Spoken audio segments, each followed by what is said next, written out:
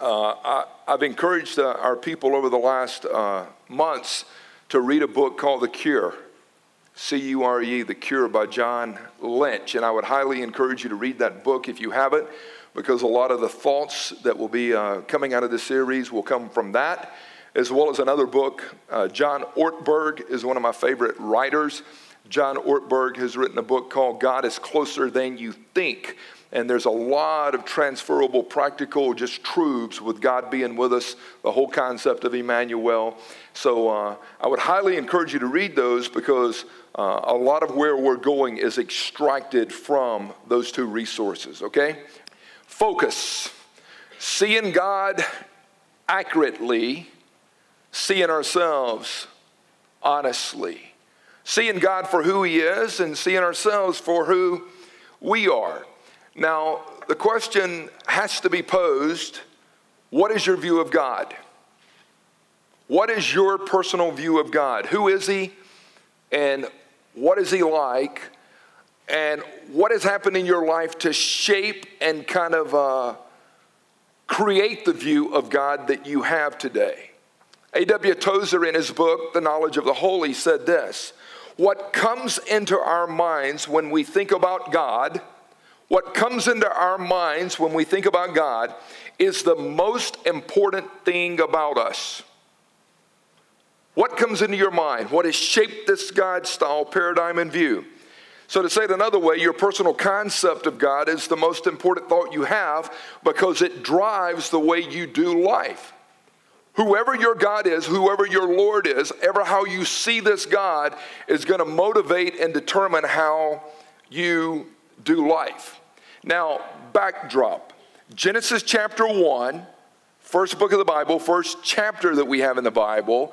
Genesis chapter 1 talks about how God created.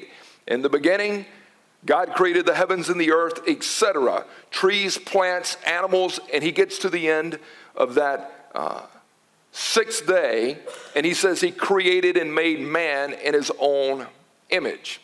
Chapter 2, when you start to ponder it, to me, I believe verse 16 of Genesis 2 is the linchpin that we find there in the Genesis account, where He says He placed the man, Adam, in the garden, and He looked at him and said, you are free.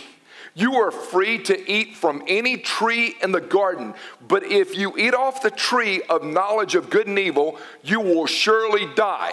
So Genesis 2:16 is so crucial, because God extends freedom to man, thus He does not create robots. Genesis 3, enter into the scenario. Man and woman now. Adam and Eve are together. The serpent comes in, begins to entice, and freedom is violated. Freedom is forfeited. The soul that sins will surely die. If you eat off this tree, you're going to die. They ate off of the tree of knowledge of good and evil, and something inside of Adam and Eve died that day. They suffered a spiritual death. Now follow me. Genesis chapter 3, verse 7, it says that their eyes were open and they knew they were naked. Now just hold that thought for a second. Their eyes were open and they knew they were naked. Now, initially, when you read that word naked, it really implies initially to mean without covering. As time would go on from the early Genesis account of the fall of man and sin entering into humanity, that phrase naked would come to mean feeling odd, feeling estranged, feeling separated, feeling shamed. The conclusion of all humanity since the fall in the garden has been this: something is wrong with me. Because of sin and because of the disease that sin places inside of the soul and psyche of all of us, we conclude, even at a young age, something's wrong with me. Sin disrupts humanity at every level. And then what you find immediately is man's first attempt at sin management. Man then comes up with a strategy that he can deal with sin. I got to figure out how to manage sin. Verse 7, they sewed fig leaves together. They, Adam and Eve sewed fig leaves together and made themselves loin coverings. Adam and Eve concluded that they could solve their sin problem. Adam and Eve concluded that they could take care of their cleansing and they could take care of their issue. We can handle what we've done wrong. We don't need any help. We'll figure it out. Verse 8, they hear God and they hide. They hear God and they hide. And the fact that they're hiding suggests that what they're doing to deal with their sin is not working. They're hiding. What you're doing screams that it's not working. Now, when we choose to hide and we choose to cover and we choose to run and we choose to bolt, and people do that oftentimes, it screams that your strategy is not working. Anytime you have to hide, cover, it's not working. I wrote an acrostic for hide this week. Hindering intimacy by denying exposure. And you're doing it on the vertical and you're doing it on the horizontal. I'm going to hide. I'm not going to connect. I'm not going to be known. I'm not going to participate. I'm not going to be transparent. And we hide. Verse 21 says, God made garments to cover them. And what God was basically saying is, your solution is not working. I will provide a solution that will. And so the first blood sacrifice takes place. He takes the skin of the animal and he covers them. Now, back to verse 10.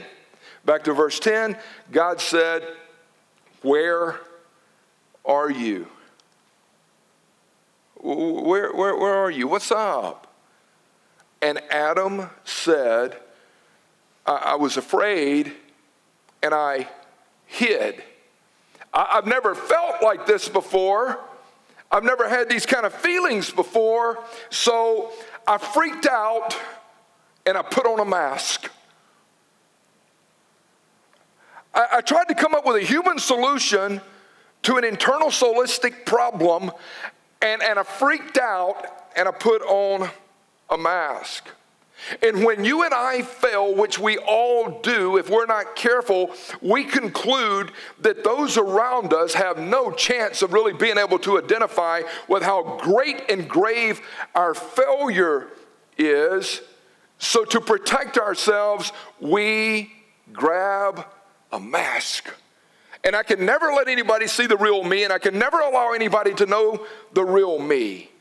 So we perform and we pose and we pretend and we bluff and we put others down and we attack others, all in an attempt to hide the real me. I can't let you know the real me, so I'm going to find a flaw in you. And if I can find a flaw in you and put you down, then we don't have to look at me. So I'll use deflection and I'll use denial. And I'll live a twisted life, but I'm not going to deal with me. I'm going to wear a mask. You'll never know me. Nobody will ever know me. Time marches on, and before we know it, we're introduced to John 3:16. Someone comes to us and says, I want to share something with you. God so loved the world that he gave his only son, that whoever believes in him, you don't have to perish. You can have eternal and everlasting life. And we look and we go, that's what I need. I've been posing, I've been hiding, I've been covering, I've been trying to deal with my own stuff. I need somebody to save me from me. And if God loved the world, I live in the world and I'm part of the cosmos, and undoubtedly God loves me. And we go, yes, save me. Come in and take over my life. And maybe we repent and maybe we respond to the gospel.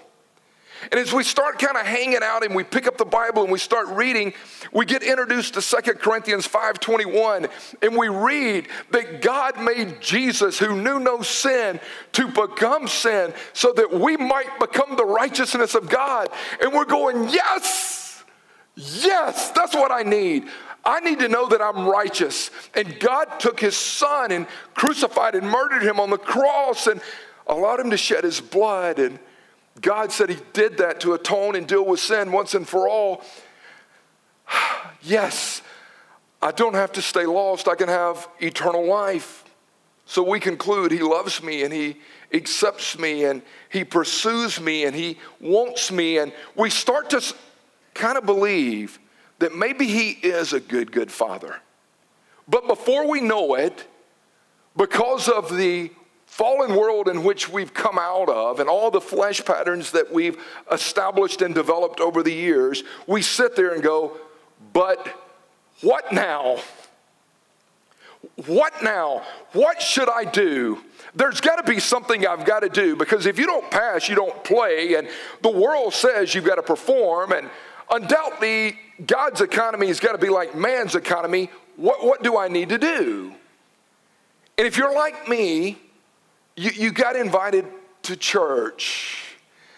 Yes, that's what I need to do. I need to go to church. I need to get around God and God's people. And one of the first messages you hear is, are you pleasing God with your life? And you sit there and you start to think, yes, pleasing God, that implies I've got to do something. I knew I had to do something. This whole gospel message that it's a free gift, that's too good to be true. There's nothing free. Are you pleasing God with your life? So you sit there and you begin to ponder, what is that? How do I please God with my life? And you hear a message and you hear the guy proclaiming, and he says, striving hard to be all that God wants me to be. Yes, that's it. I knew I had to bring something to the dance. I've got to strive hard to be all that God wants me to be. That's got to be it, right? And then you hear phrases like, the door to knowing God is all about self-effort. You've got to do something. And you'll hear people quote like James 2, that faith without works is dead. You've got to work, because if you're not working, your faith is going to be dead, right? I mean, you've got to work if you're going to really know God, because God wants you to please him. And you sit there and you ponder. You're like, how do I do that? And you get on this performance treadmill and you continue to just spin in circles. After the message is over, you're asked to join a group for fellowship, and you're like, yeah, I need to do that. I need to do that. And all of a sudden you walk into this room and they're having this fellowship time, and you notice that the room is called the room of good intentions. Yes, good intentions. But the old theologian Randy Travis said, I've heard it tell that the road to hell is paved with good intentions. And you see people walking around and people starting to interact, and you see one person go up to the next person, and how was your week, and how was your day, and how are things going in your life? And you hear everybody answer the same way. I'm fine. I'm fine. I'm fine. That 4-letter F word, fine, all you hear is fine, and you're going, fine. And someone looks at you and goes, how are you doing? Well, I'm trying to figure some things out. My life is sideways. I'm battling addictions. I've got anger issues. I'm going through a divorce. I'm trying to overcome the bottle. And shh, stop it. And they bring you a mask and say, put this on. You're fine. And none of us are fine. And none of us have ever been fine. And we've all struggled, and we're trying to figure it out. But you find yourself in the room of good intentions. And there's a banner hanging on the wall that says, I'm working on my sin to achieve an intimate relationship with God. And people are looking at this banner and they're going, yes, work on your sin. You've got to get your sin problem under control. You've got to clean up. You've got to grow up. And many of us that have been introduced to legalism, we go, work on your sin, strive to be better. You've got to get better every day. But you look around and you don't see the joy of the Lord. People are cynical and skeptical, and they're tired, and they're always living in disappointment. And you're looking going, why? why. But reality is, when we try to please God and we get onto this performance treadmill, all we're doing is losing every day. A mask looks attractive when we want to prove to others that we're worthy of their love. A mask looks attractive when we want to prove to ourselves that we even deserve being loved. I mean, a mask looks attractive when we don't want anyone to feel sorry for us, right? How are you doing? I'm doing fine. I'm going to put a mask on. I don't want you to feel sorry for me. If you knew what I was going through right now, you wouldn't want to talk to me. I mean, it's tough. I haven't had enough money to buy food, and my life is spiraling, and my rage and anger problems, and I put a mask on. I don't want you to see the real me. I don't want you to feel sorry for me. So we hide and we wear the mask because we fear if others see the real me, they'll walk away and never have anything else to do. We want to be seen as great and cool and hip because that's what the world has told us, right? You've got to look good. You got to play the part. You got to sing right. You got to sound right. And you've got to dress right. Yes, and you've got to get the biggest Bible. And you've got to carry that thing in. And God forbid that you don't use these and thous. God would be royally pissed at you. You wouldn't fit into the culture at all. That's shameful to God. And so many people get introduced to the marinade of performance and pleasing, and they're captives, and they stay locked up. And even church people are tempted to wear a mask when we want to prove to God that we're worthy of his love, or we believe God wants us to fake it so that he looks good. If I tell other people that I'm a Christian and I'm going through all the stinking sewage I'm going through, oh, that would not make God look good, as if God is codependent upon me making him look good. So we want God to bless our lives, right?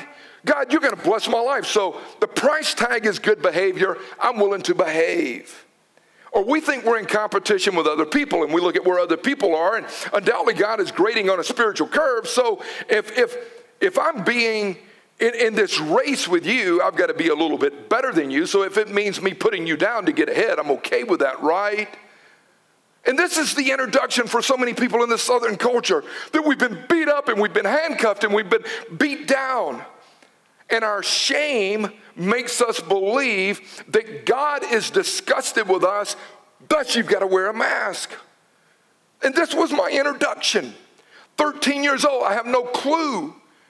But you got introduced to John 3:16. You got introduced to the gospel, that God really loves you and God wants to save you. Yes, get a haircut. Get a haircut? What does that got to do with Jesus getting in my heart? Don't go to the movies. You can't listen to the Doobie Brothers and Eagles anymore. Hotel California, if you play it backwards, it's devil music. No mixed swimming, Tim. No.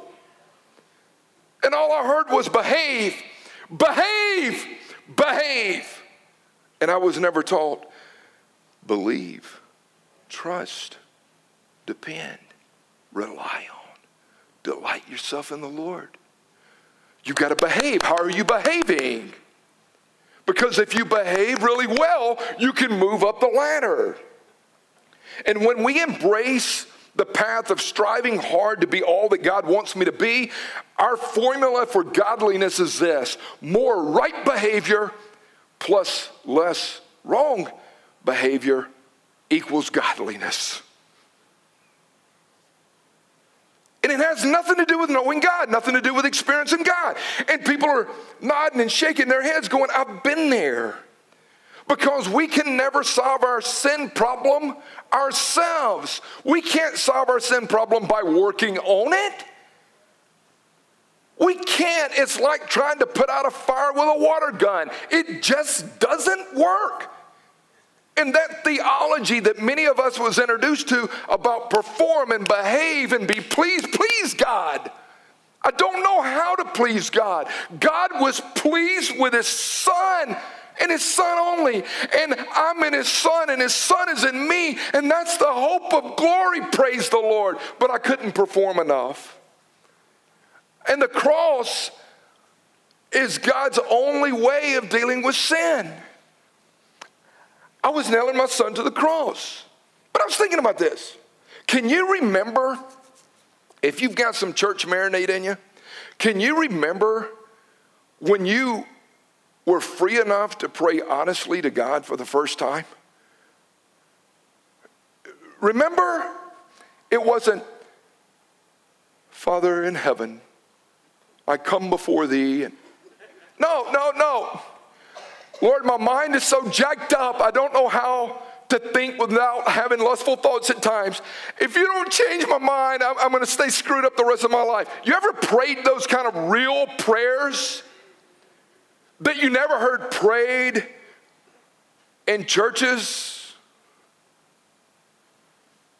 And I'm like, get raw. Tell me what you're feeling. I'm a good father. Come to me. Come to the throne of grace so that you can find mercy in time of need. You ain't got to pose and you ain't got to perform and you ain't got to pretend, and you don't have to play it anymore. Just get gut level honest with me. My life sucks, and if you don't help me, I have no chance. That's a good prayer. Did y'all hear me?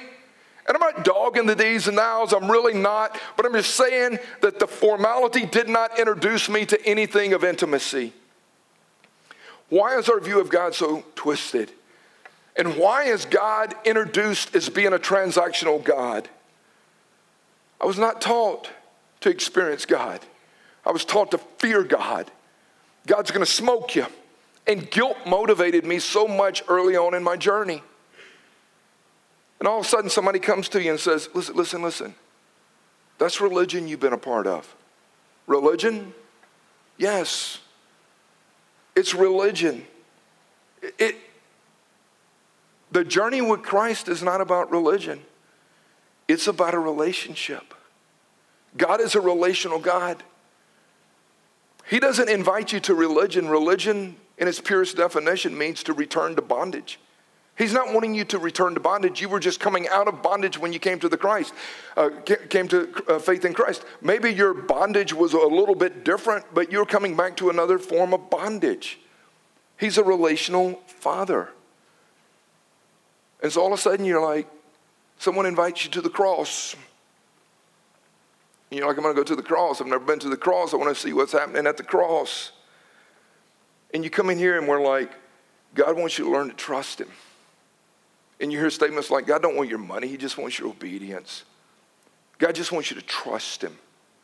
He wants you to trust in the Lord and do good. Cultivate faithfulness. Trust in the Lord with all your heart. Don't lean on your own understanding. Just trust him. And you come in here and you hear messages like, living out of who God says I am. Living out of who God says I am. Well, who does God say that I am?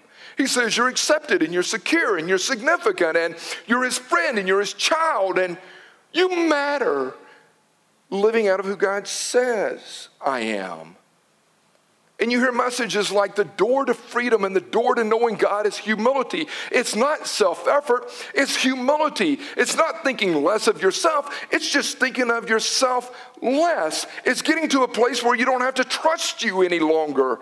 You don't have to trust your agendas and your solutions and strategies to make it work. That's not going to work. It's never worked. It's the door of humility. It's all beggars coming to the foot of the cross to find manna and bread to say, and you hear the favorite verse oftentimes being shared that it's by grace that you've been saved through faith. God extended grace to you when you were wicked or when you were self-righteous or when you were so consumed with you, and it's by grace you've been saved. And it's not a result of works and what you can do and how you can manufacture it. You're his workmanship. You're a one-of-a-kind piece of art created in Christ Jesus unto good works. Before the foundation of the world, God says, you're my workmanship. You're my masterpiece. You're not mass-produced. So after the message, you're invited to go into a room, and it says, welcome to the room of grace. And you walk in, and someone looks at you and says, how are you doing? But based on your experience, you've got all of these flesh patterns, and you go, I'm fine. No. How are you doing? Well, my life sucks, and I'm battling addictions, and I'm in the ditch right now, and I just went through a divorce, and I'm on the edge of bankruptcy, and I've got all these anger issues and bitterness issues, and all of a sudden you hear someone else say, is that all you got? I'm a fraud. I battle alcoholism. I cheat. I've lied. Is that all you got? And a person looks and says, welcome to the room of grace, to the room of honesty, and to the room of transparency. Welcome to the room where healing and restoration can take place, where masks are dropped and you don't have to pose and perform any longer. Really? So this is a place of restoration, a place of healing. Yes. 122 times in the New Testament, the word grace is mentioned. Grace, charis, the peace and the presence and the power and the unconditional agape from heaven. Grace. Yes. Don't you want to wallow in that room? Don't you want to stay in that room? But many of us conclude that it's too good to be true. But we stand there, and all of a sudden we see a banner hanging on the wall that says, I'm standing with God. My sin is right in front of me, and He and I are working on it together. And it's not that He's over there and I'm over here trying to get my sin junk right before I can come to Him. It's that He goes, Emmanuel, your God is with you right in the middle of your crap, your junk, your crud, your mess. I'm with you. Really? Yes. So you can be honest about it. You can lay it at His feet. And all of a sudden you start looking around, and these people, they have a new nature.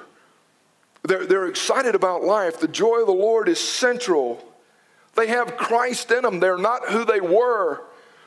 But they don't permit posing, and they don't permit all this stinking hiding and mask stuff. You're going,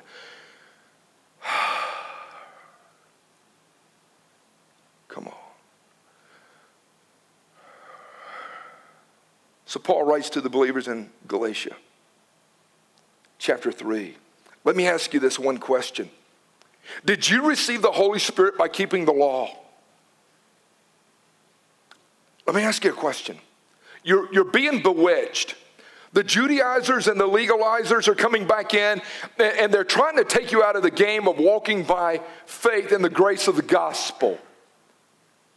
Did you receive the Holy Spirit by keeping the law? Of course not.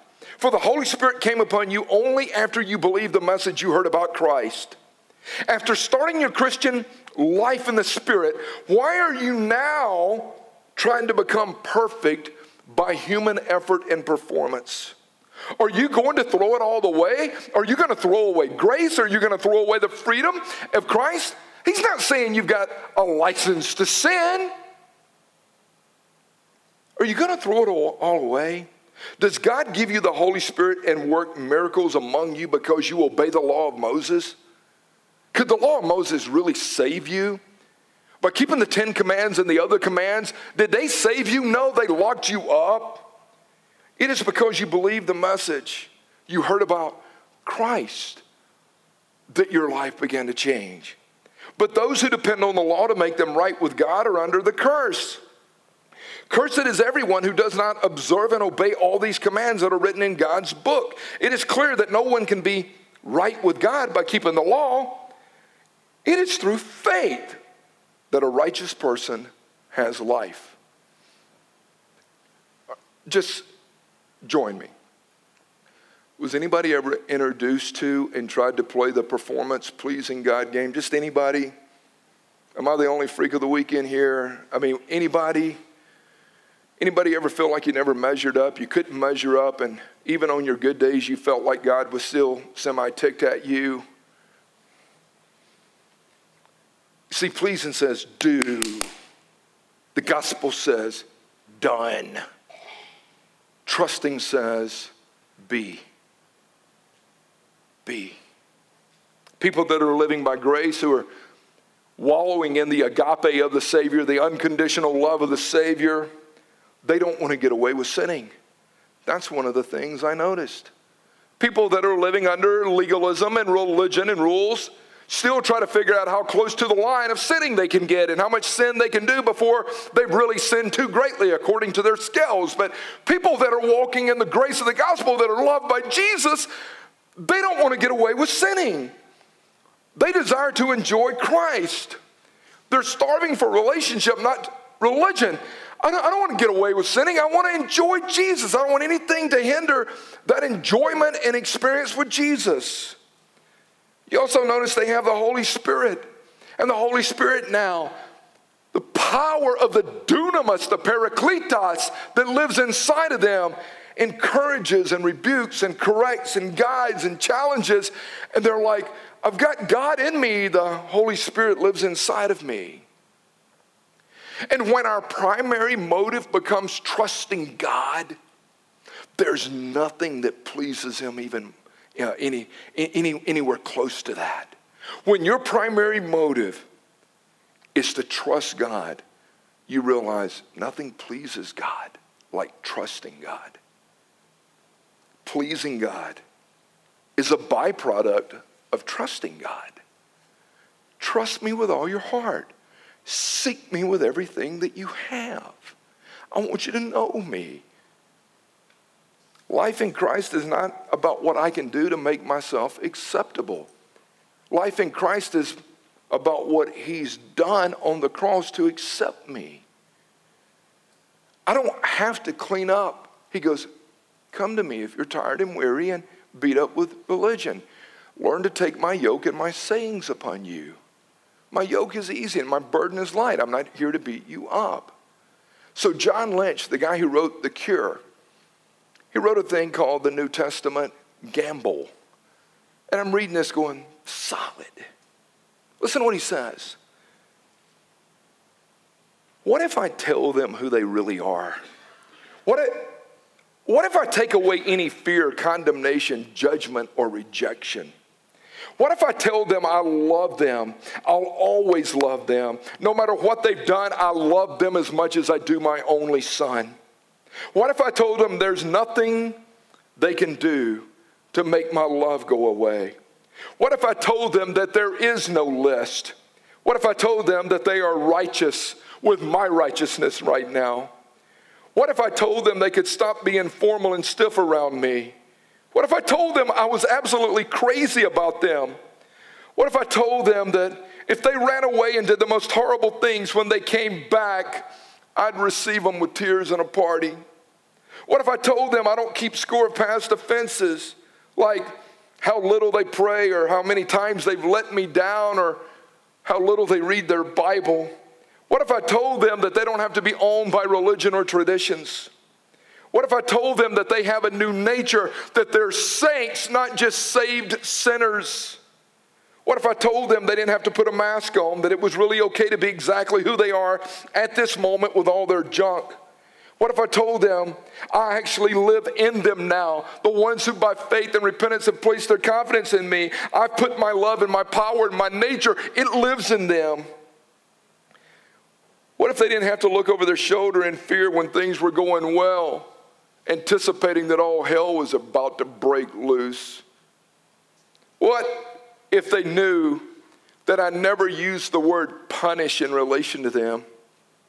What if they had permission to stop trying to impress me and just be real? What if I told them that I kind of like Eric Clapton's music too? And the white gloves and handbells at Christmas kind of not my cup of tea.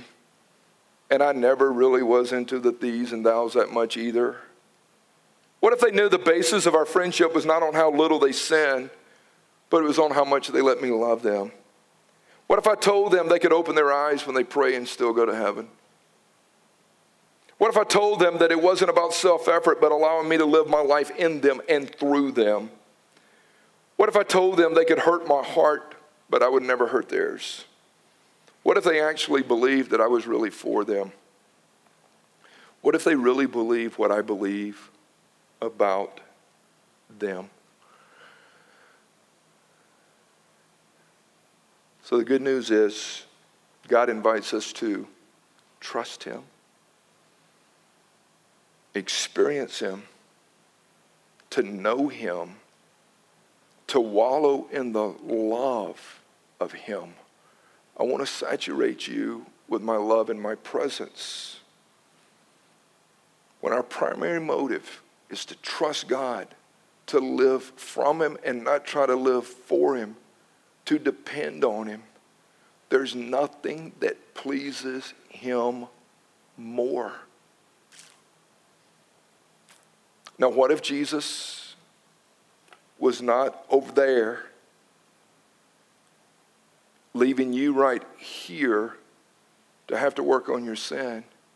What if through the power of the cross and the resurrection of Jesus, overcoming death, hell, and the grave, what about if he really was right here with you 24/7? And what about if even you jack it up? And what about if you are having what you think is your worst day? What about if the face of the Father would smile at you and say, I'm with you. I love you. I'm going to work with you to overcome what you're going through.